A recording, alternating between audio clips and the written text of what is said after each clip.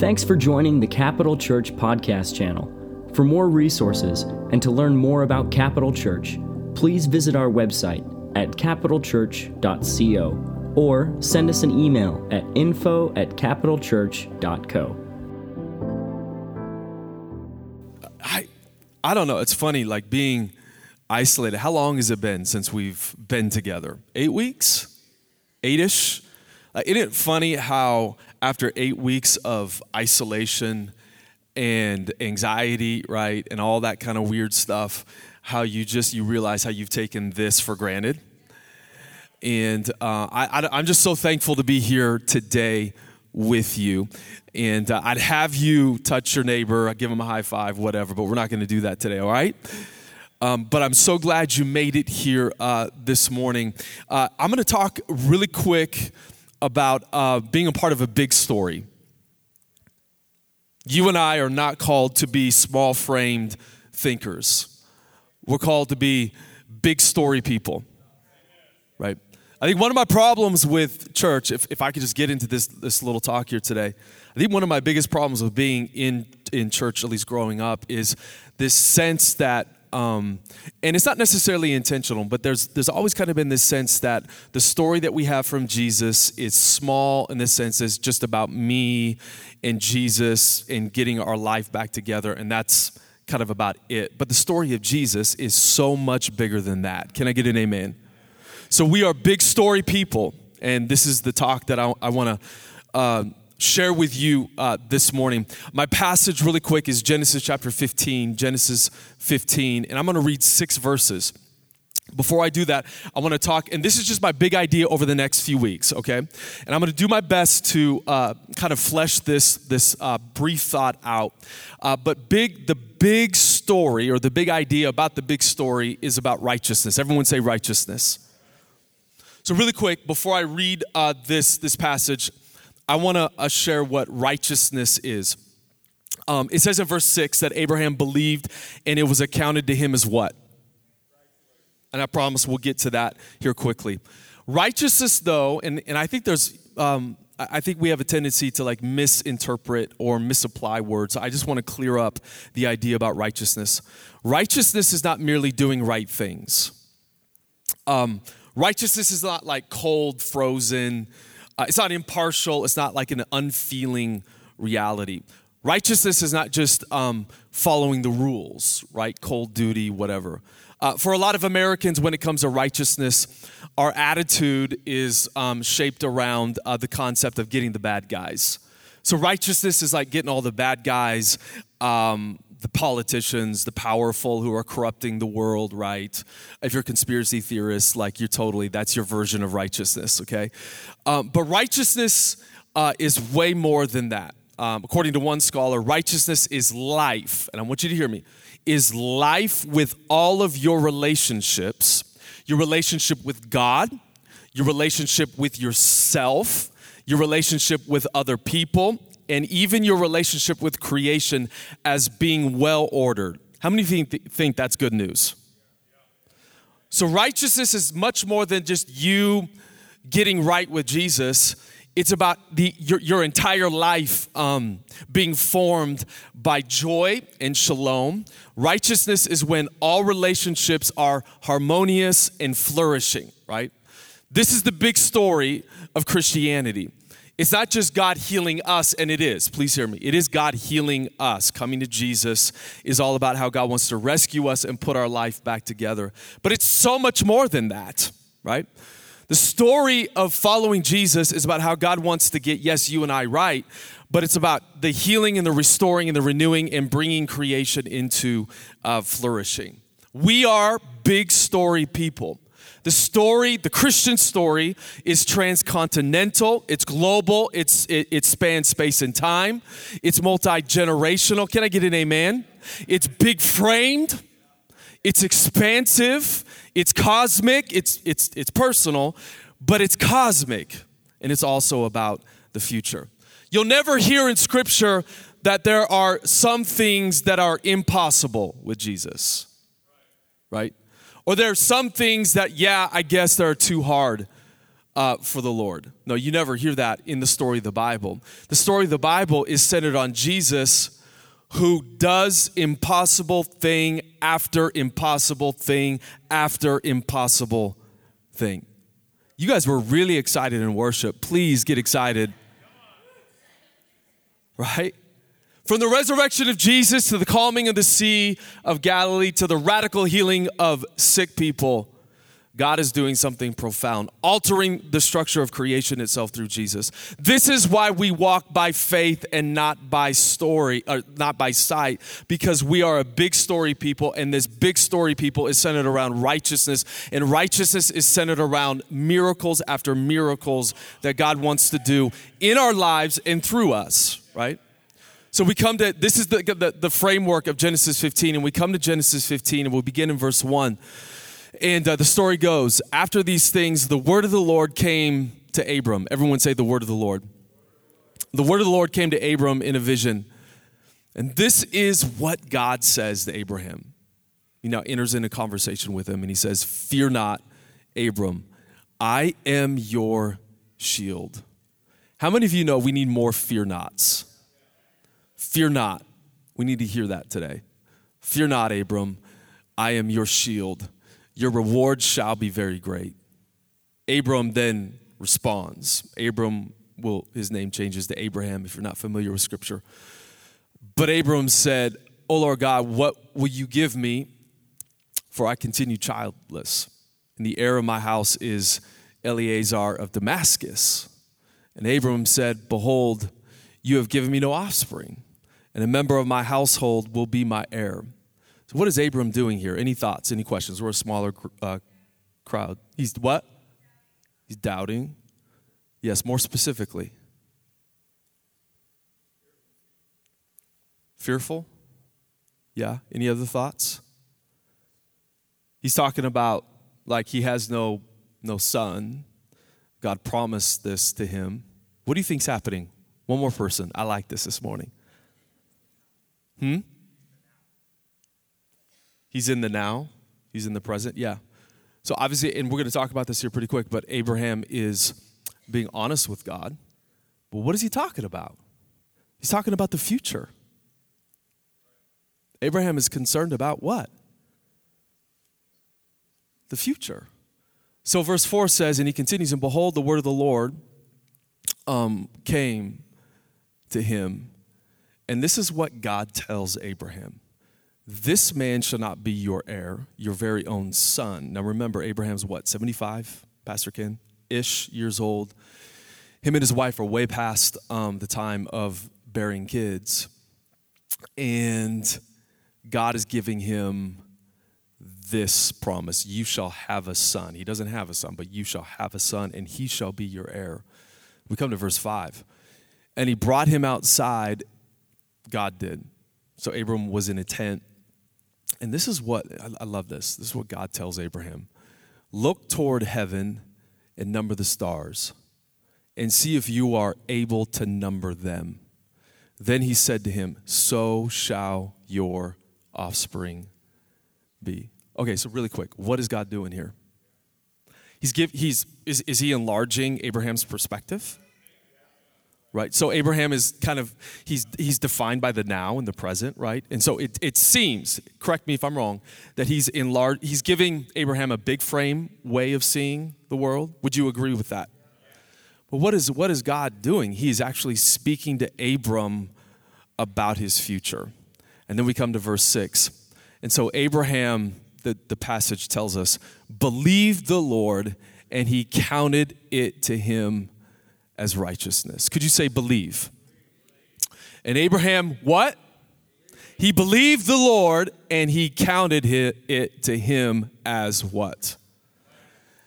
As righteousness. Let's just pray really quick. Father, I just thank you for your grace. And we just thank you that you are here. Lord, we are so thankful that we are back together in your presence. Lord, we're so thankful for your grace. Lord, we thank you for being with us the last 8 weeks, and everyone said amen to that. Lord, we thank you that you have not left us. You have not forsaken us. And so we welcome you, Holy Spirit, this morning. Just say what you want to say. Do what you want to do in Jesus' name. And everyone said, amen. Long time ago, I was about 6, maybe 7. We were living in Portland at the time, and my dad, and I remember this story, just, I think, recently gave me a bike at that time. And so I was learning how to ride this bike, figured it out, and I was going up and down the street, and I've shared this story before. And I remember on the side was a big mound of mud. And I think there was some dog stuff in it as well, okay? I don't want to get too graphic. So I'm about 6, okay? And I'm learning how to ride. And funny story, at that time was one of the worst stories for me personally. But I remember kind of going back and forth looking at this piece of mud as I'm riding the bike. And I remember thinking, oh God, please don't let me fall into that mud pit. And this probably went on for about 10, 15 minutes. And I just kept on thinking, everyone say imagine.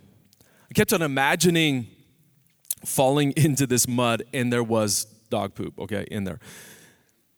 And so at the end of 15 minutes of thinking about this, the weirdest thing happened. I'm telling the truth. God is my witness here today.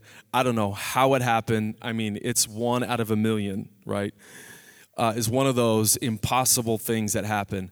I remember I'm kind of on my last leg. I hear my mom calling. I'm going back into the garage, and as I'm passing this mound of mud and other stuff, I remember getting distracted. Everyone say distracted. I got distracted with just that, and I don't know how it happened. My foot got caught in one of the pedals. Again, I didn't even know it was demonic, right? I think there was a demon, and it tripped me, and I fell. My head, guys, I'm not joking. God is my witness. My head fell right not on the side, please hear me, but right in the middle of this huge mound of mud and other stuff, okay? It was horrible, right? Have you ever had stuff in your hair? It's horrible. I remember I went into the house screaming. Mom, she got me cleaned up, and it's one of those moments that changed my life. I was in counseling for 10 years because of that. What's funny is that, and this is what I've learned, it's really basic when it comes to riding your bike.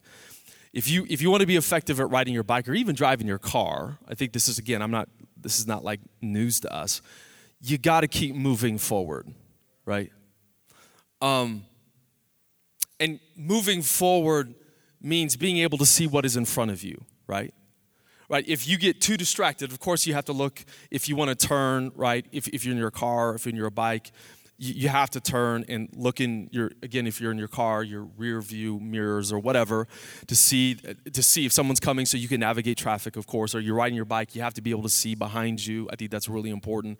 And you have to kind of see what's around you, but the key to riding your bike and the key to driving a car is you gotta keep moving forward. Why are we talking about this, Chris? Because I think the bike is a metaphor for how we follow Jesus. If we don't keep our eyes on Jesus, if we don't keep moving forward, if we have no perspective of the future, just like driving a car or driving or riding my bike, it can lead to bad things. It's important, in other words, that our lives are framed by God's big story. How many of you would say yes to that? It's important that we allow the present, everyone say the present, our lives right now, what we're doing, raising kids, and now we're trying to figure out what to do with the economy and work, and obviously COVID-19 is still out there. All this stuff that we're experiencing in the now, if we want to be effective in following Jesus, we have to learn to live in light of what Jesus says about the future.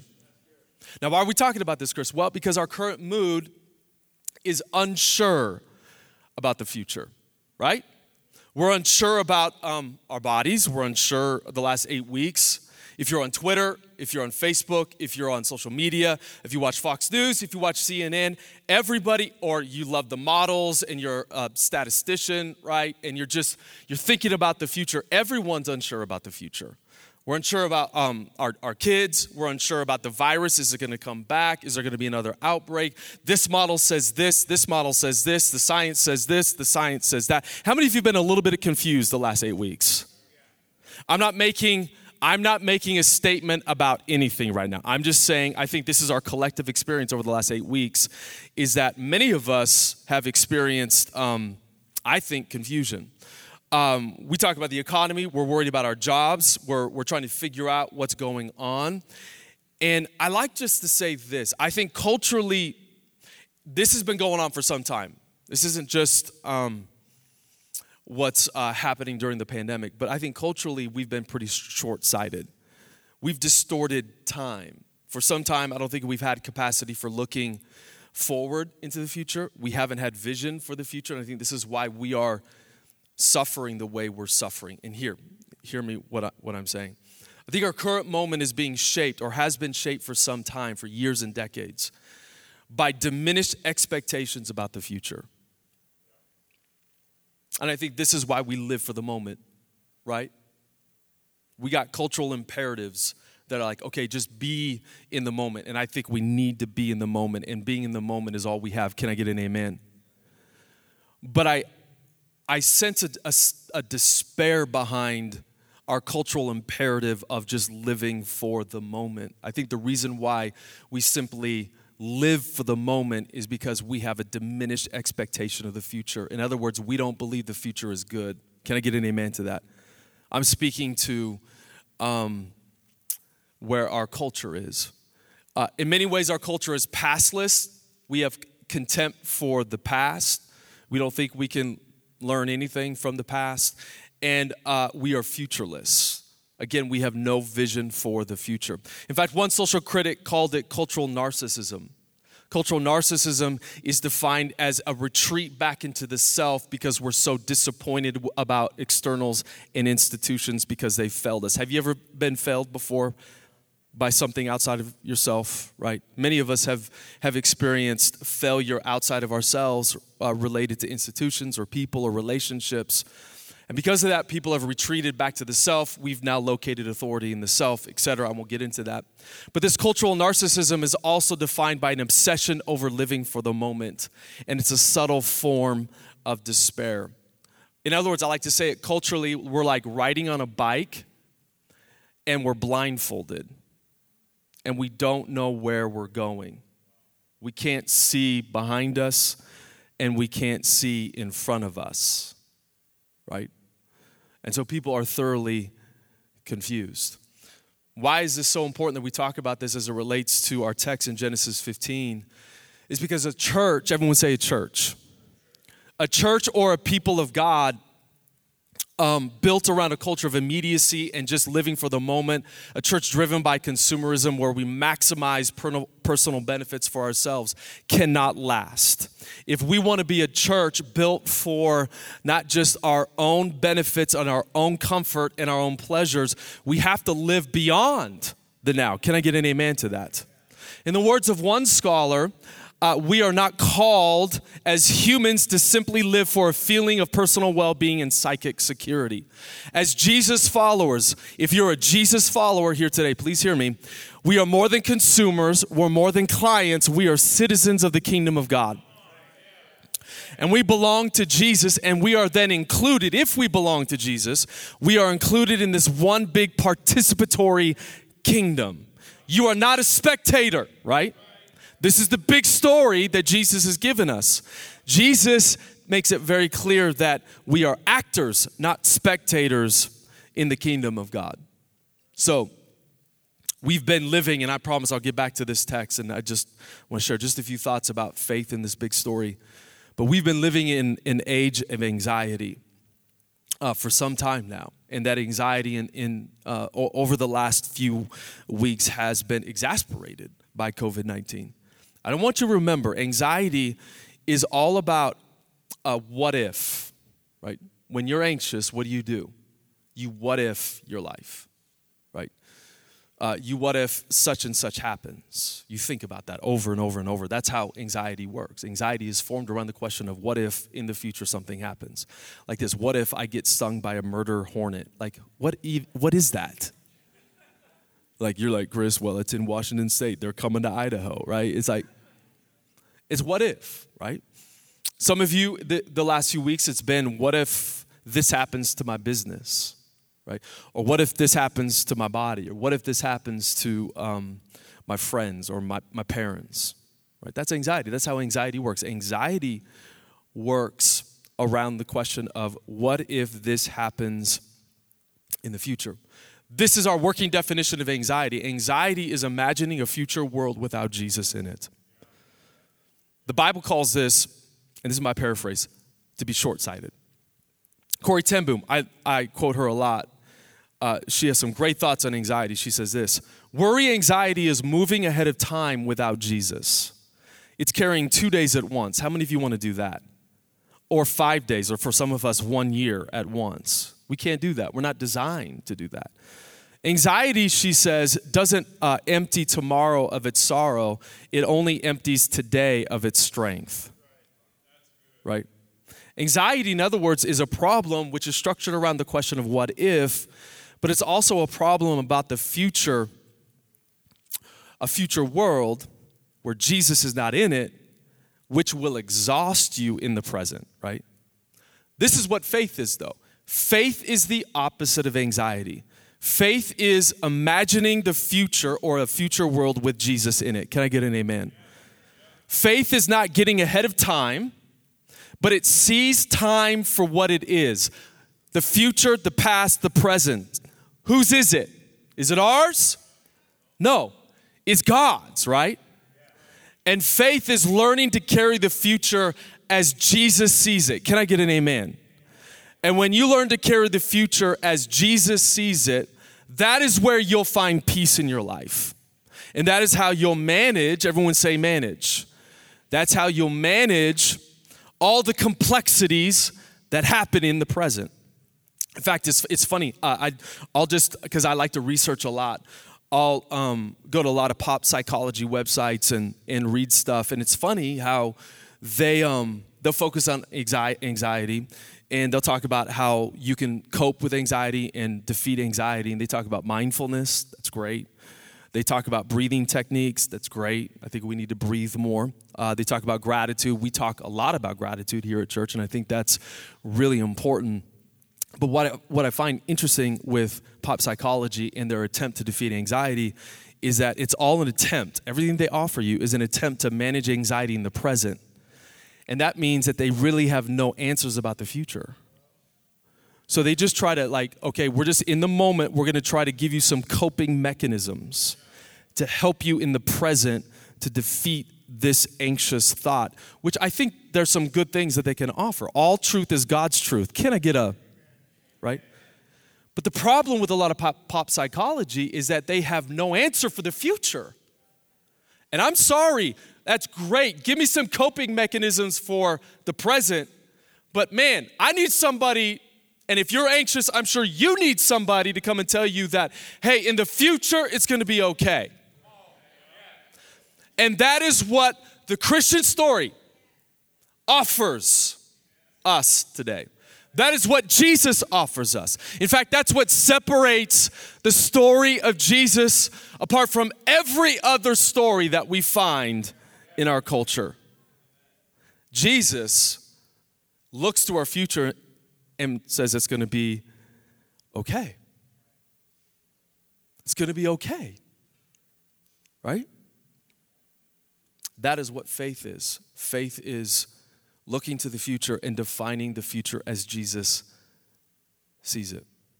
So in the passage that we just read really quick, you have the conversation with Abraham and God. Abraham is in his tent. He's obviously thinking about his future, right? Abraham is futureless. He's trying to think some things out. So God calls him out of his tent and he says, look up into the sky, as we read.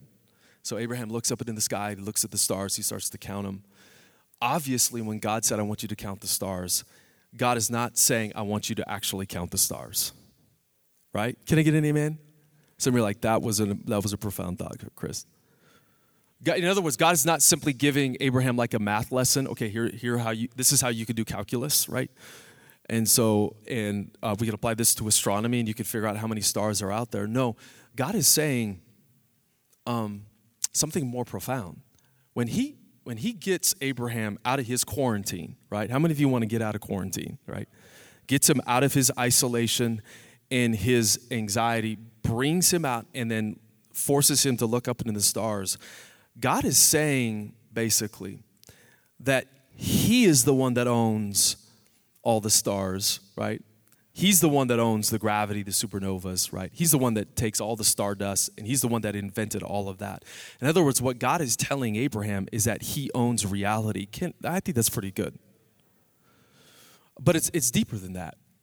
As Abraham looks up into the stars and he gets a bigger perspective of who God is, God then says, so shall your offspring be. What is happening here? God is speaking to Abraham, as we've been talking about his future. In other words, God is saying, hey, Abraham, I own the future. I don't know if you know this, but God is tenseless. As Americans in our English language, we don't even know how to wrap our mind around that. God is not, in other words, contained in the present or in the past or in the future. God is tenseless. In other words, God is saying that I own the future, but he's also saying I own time. I'm not contained by the constraints of time. Put your mind around that. So what God is doing, he's speaking to Abraham about his future. He's opening up the future to Abraham. And here we have in verse 6, Abraham, because of that, Abraham's entire life is rearranged. Now let me just say this really quick. I'm 40, I just turned 44 last week. I know I look 43, right? I'm 44, and I think I'm getting a little smarter, and I'm maturing a little bit more. And I've realized as I've looked over the last 20 years of my life, I realized that, you know what? God speaks to me more often than I realize from the future. In fact, this is why I think when it comes to reading Scripture, we cannot be dominated by the question, what does this mean for me right now? I have found many times when I go to God in prayer, when I go to God reading Scripture, when I'm worshiping, that many times God speaks to me about what he wants to do in the future. It's just how God works, right? In fact, I've shared the story before, but when I was 12 years old, all I wanted to do was play basketball. I had one goal was to play college basketball. So I went to this camp, and there was a pastor who came, and he was prophetic. And so God was really speaking through him to a lot of the students. I happened to, I think, be the last person he prayed over, which is just I was a little frustrated about that. But I was the last night, the last kid prayed over, and he came up to me, and I remember thinking this, God, because I was so dominated by, again, I was 12, and I just wanted to play ball and wanted to play college basketball, and so I just was defined by the present. And I was asking in my heart, let this prophet prophesy that I'll be the greatest player in NBA history, right?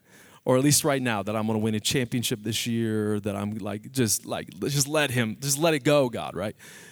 So he didn't pray any of that over me. What he did is he prayed the future over me. And I remember he came up to me and said, he goes, Krist, God's going to let you be a kid for a while. So enjoy it. I'm like, where's this going? But there's going to be a time where you're going to grow up and God's going to give you major responsibility in the kingdom of God. And I'm like, crap, right? I remember thinking that. I think I even used those words. I probably shouldn't say C-R-A-P, right? Christian cussing, right? Have you guys Christian cussed at all in quarantine? All right. Some of you are judging me right now. But I remember thinking, oh, man. And then he continued. He goes, not only that, but God's going to give you a wisdom gift. And I remember thinking, I don't want that. I just want to be like Mike, right? MJ, right? Last Dance stuff. That's what I wanted to be. And then he said there's a depth to you, and he just kept on just saying all this. He was prophesying over the future. It's funny how that one word altered everything in my life. That one word from the future changed everything. In fact, one organizational behavioral theorist, his name is Fritz Roethlisberger. He was at Harvard Business School. This is what he said about how we change as humans. Listen to this. Most people think of the future as the ends and the present as the means, whereas in fact the present is the ends and the future the means. What is he saying? This is what he's saying. He said, many of us think that if we want to change right now in the present, how many of you want to change? Okay, about 8 of you. How many of you want more peace in your life? Okay, a little more of you. Okay. If we want to change in the present, what he's suggesting, and what many of us actually do, or what he's not suggesting, and what many of us actually do, is we try to figure things out in the moment. We try to get our life together. We try to work from the present so that we can change the future, right? So if I can do this right now, this is kind of how we think when it comes to change. If I can do this in the present, if I change this behavior, if I change this habit, then that's going to affect and change my future. In fact, he's saying that actually doesn't work. If you work from the present and you try to get in the future, that will never happen. What he's saying is you have to work from the place of a future. You have to have a preferred vision. You have to have a goal. Can I get an amen? And it's when you see the future that begins to change you in the present. The translation of all that is basically he is suggesting that we have to have a definite vision or sense of the future. It is vision and mission that informs and alters how people think and how they behave in the present. Viewed this way, the future is a means. Everyone say the future is a means to alter our behavior. Amen. In fact, Hebrews chapter 12, 1 through 2, if you could put this passage up really quick. Hebrews 12, 1 through 2 says this, therefore, since we are surrounded by so great a cloud of witnesses, let us also lay aside every weight and sin which clings so closely, and let us run with endurance the race that is set before us. Looking to Jesus, the founder and the perfecter of our faith, who for the joy that was set before him endured the cross, despising the shame, and is seated at the right hand of the throne of God. How do you change your present? You have to what? Look to Jesus. Jesus is our model, right? If Jesus is our model, then we should follow how he sees the future and how he understands the future and its relationship with the present. What does it say about Jesus? Jesus, who for the joy that was set before him, come on, somebody, don't get too quarantined on me, endured the cross, despised the shame, and sat down at the right hand of the throne of the Father. So Jesus saw the future, and it was his capacity to see the future that fundamentally altered the structure of the present. Jesus was, in other words, able to endure the worst kind of death and to go through the worst kind of suffering and to experience things that we couldn't even imagine because of the joy that was set before him. If you live for the moment, and if you're defined by the moment, or just living for the weekend, or just living for your success, or just living for the now, you can never enter into the peace that God has for you. In other words, if you don't see the future, you do not have the resources or the capacity to handle suffering and the complexities of life. Endurance is not just, trying to grit life out, right? Trying to muster up as much strength as you can to make it through a hard time. That's not how we see endurance from a biblical perspective. Endurance is shaped by our capacity to see the future. Okay, so how do we do this, Krist? How do we be future people? How do we get connected to this big story of righteousness that you talked about at the very beginning, about how God changes all things, makes all things new? I'm going to give you 3 quick things, and then I'm going to end here. Number 1, we find this in Genesis 15 passage. We have to be honest about anxiety. We have to be honest about anxiety. We have to be honest about what we're experiencing. In other words, we have to learn to identify it. Can I get an amen to that? When it comes to conversation with Jesus, we usually think we ought to be something, right? We got to be more faith-filled. Please hear me. We got to be more mature. We can't Christian cuss. We have to have our lives together. Many people, the reason why they find it difficult to enter into a conversation with Jesus is because they just feel like they got to be something that they're not. Have you ever experienced that before? So when it comes to being future people, when it comes to Jesus putting our lives together and then making everything right in this world, we have to enter into a conversation with God. We have to enter a conversation with His Word. And as we do that, we have to be honest about who we are. In fact, I think we have to be something rather than what we actually are when it comes to relating to Jesus. But what we find in Genesis 15 is that God wants you and I to pour our heart out to Him. What did Abraham do? God comes to him and says, hey, Abe, you don't have to fear anything. I'm your shield. I'm your reward. And then what is Abe? I just love Abe. He knew God. He's had several meaningful moments with God. And he takes his complaint, and what does he do? He directs it to God. In other words, this is a confession moment for Abraham. Abraham takes his anxiety, he confesses it, right? He goes, I have no child, no heir. He's basically saying, God, okay, if you're telling me not to fear not, but I have essentially no future, so how is this going to work? Many people think that we can't be honest with God. Can we please stop that? Many people think we have this weird divorce of faith and honesty. We assume that if we're faith people, that we can't be honest about our situation. Now, I think there's an issue to be said about complaining. God's not called us to complain, but we could even take our complaint and direct it to God, right? I think we just got to learn to be more honest with God. I think we're honest with people, which is great to a certain extent. But man, I think we need to practice the art of taking our honesty, our complaint, our lament, our anxiety, and before we take it to anybody else, let's take it to God. Like I'm sorry, Mark Thornton right in the front. I love him. I have so much respect for him. He is amazing. But Mark Thornton, he can give me some good advice about stuff, and he's really smart, right? And he loves people. How many of you love Mark Thornton, right? But Mark Thornton cannot fundamentally change me. Like he ain't my healer, right, Mark? You ain't my king. You ain't my savior, right? And I think many times we just make the mistake of going to people and assuming that they can change us. They can help us, right?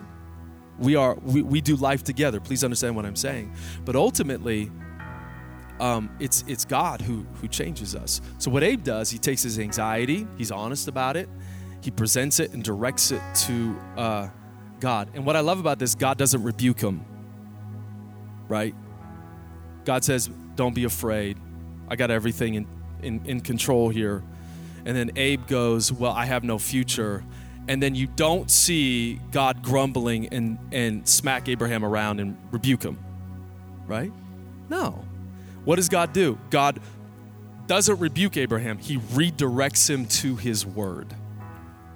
And this is number 2. So number 1, we got to be honest. This is how we be future people. This is how we learn to get into the story that God has for us. We got to be honest about our anxiety. We got to be honest about our issues. And number 2, we have to redirect, or we have to place our trust in how Jesus sees the future. We have to redirect our trust, and we got to place our trust in how Jesus sees the future. Verse 6 says, Abraham believed. Everyone say believed. Belief is not just knowing things about God. Can I get an amen? Belief is not just abstracting things about God, right? Belief is not abstract. Belief is more like trusting someone. For example, a couple years ago when we call them our big three, so Wesley, Quincy, Whitney, when they were 4 and 5 during the summer, we would take them on long country drives. At the beginning of the drive, I would tell them, hey guys, we're gonna get ice cream. We're gonna go to Dairy Queen at the end. How many of you like Dairy Queen? About 4 of you, all right. So we say, hey, we're gonna go to Dairy Queen and we're gonna get some ice cream, but we're gonna go on a country drive. And inevitably, if you have 4 and 5-year-olds and you promise something like that and you go on a long summer drive, they're gonna ask the question, okay, when are we gonna get there, right? So I remember they kept in this one particular drive, they kept on saying, hey, when are we gonna get there, Dad? When are we gonna get there? When are we gonna get there? And I remember I had to turn around a little bit and I looked at them and said, hey guys, you're just gonna have to trust me. You're just gonna have to trust me. And when I said that, what I did not mean is that I wanted them to abstract about ice cream coneness and what it means to be human and, what does it mean to be a dad, right? Obviously, that's not what I meant. When I said, I want you to trust me, what did I mean? I meant I want you to trust my word. I want you to trust my promise. I want you to trust my authority. That, yeah, we're driving and some things don't make sense and we're on a long country road because Dad likes long country drives because you exhaust me, right? And I want to smell some mint. How many of you like summer mint, right? I love that. And that's essentially what I was saying about trust. This is what trust is. This is what belief is. Belief is not an abstract thing. Belief is like trusting your dad and taking his word at face value. Hebrews chapter 11, verse 11, as we close here, says this. By faith, Sarah herself received power to conceive, even when she was past the age, since she considered him. Just listen. Since she considered him faithful who had what? Promised. She considered him faithful who had promised. That's what faith is. Faith and belief is not whistling in the dark. It's not abstracting something about God. It's not knowing everything about God. It's simply rearranging your life around trusting Jesus at his word. And I think this is really important, and I'm going to pray for us. We're living in an age of disinformation. People are confused. I'm going to call it's an epistemological crisis. We don't know who we can trust. I'm just describing where so many people are at. Like, do we trust this news source or do we trust this news source? And certainly there are more trustworthy news sources than other news sources. And I'm not going to make a comment about that. I'm not going to try to politicize this. I'm just describing where our culture is at. They don't know who to trust, right? And I think when it comes to the words of Jesus, as followers of Jesus, if we want to live in light of the future, we need to treat God's word as our primary source of news. You're going to lose your mind if your primary source of news is what the models are saying over the next year. You're going to lose your mind if Fox News is your primary source of news. Or if CNN, I'm offending everybody here today. CNN is your primary source of news. I'm not saying you can't listen to them at all. I'm not making a comment of who you should listen about. Can I get an amen to that? What I'm saying is, if a commentator is privileged over God's word, I promise you, the only thing you're going to get in the end is anxiety or misinformation or even trusted news sources. Only part of the story. I don't want part of the story. I want the story that Jesus is telling me. Can I get an amen? And so it's so important that we privilege God's word over every other word, right? I think many people, as we close here, I'm going to pray for us. I think many people are surprised that Jesus, and this is why it's so hard for us to enter into a conversation with Jesus. It's because many people are surprised that Jesus would speak with them. I think, please hear me, I want to deal with doubt here today. I think we should be surprised if Jesus didn't speak his good, faithful word to us. We shouldn't be surprised that God would speak to us. I think we should be surprised if God didn't. Some of us are thinking, okay, how do I get into that word? Well, just this week, let's just take time in the presence of Jesus. We're Christians here, right? Maybe some of us are not, that's fine. But as followers of Jesus, we have a responsibility to get into his word and to listen to Jesus. And when we do that, we should be surprised if God does not speak to us. I promise you, God wants to speak to you. Do you believe that? Do we have believers here today, right?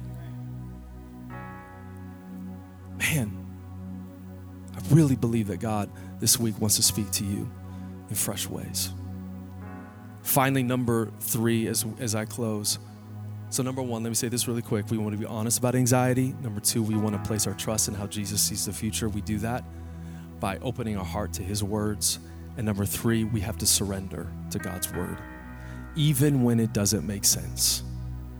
When God speaks to us, we have to surrender. Romans chapter 12 says this: present your bodies as a living sacrifice. What is that? That's a language of devotion and surrender. I've gotten better, okay, as I close here, I've gotten pretty good about being honest with my stuff over the last probably decade. I've gotten pretty good at opening my heart to what Jesus says about my future. In a moment of honesty, I think the hardest thing for me is to surrender all that to God. I think that's a hard thing for a lot of us. To surrender means to say that I'm not in charge, right? Surrender means, okay, I'm probably going to want to take back my faith in you, but I'm just going to keep my faith in you no matter what happens. That's what surrender is. No matter what the doctor's saying, no matter what the pundits are saying, no matter what is happening in life, even if it's crazy, surrender is saying, I don't have control. Surrender is not resignation. Surrender is simply saying, I'm not God. God, you're in charge. So I believe your word no matter what is happening in my life. That is what surrender is. And when we're honest about our anxiety, and when we place our trust in the words of Jesus, right? And then we surrender to God's word, that is when we enter into God's peace.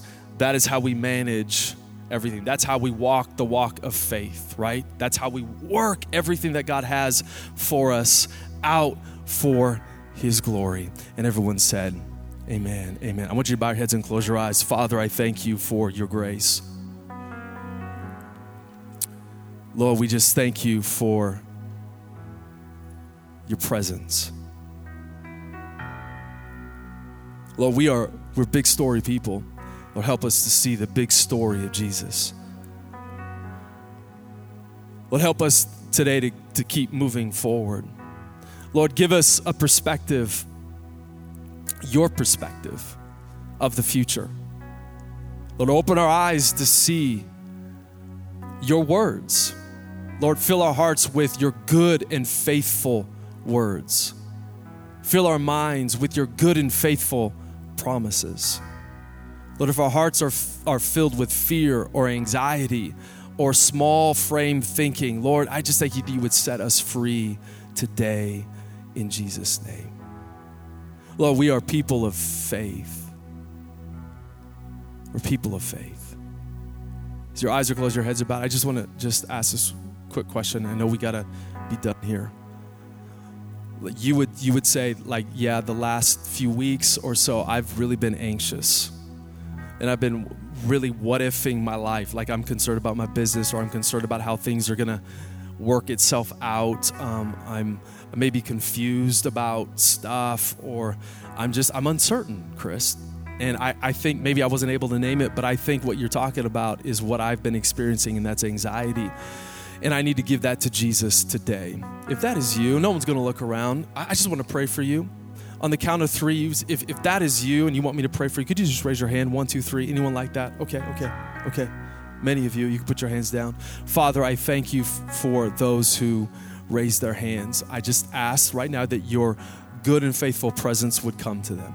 I thank you that your word of hope would come to them. Lord, I thank you that they would know your love.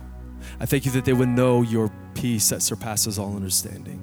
I thank you that they would get connected to your big story. Lord, I thank you that you would fill their hearts with your peace as they take this word today and as they apply it in their life. Lord, we love you in Jesus' name. And everyone said, amen.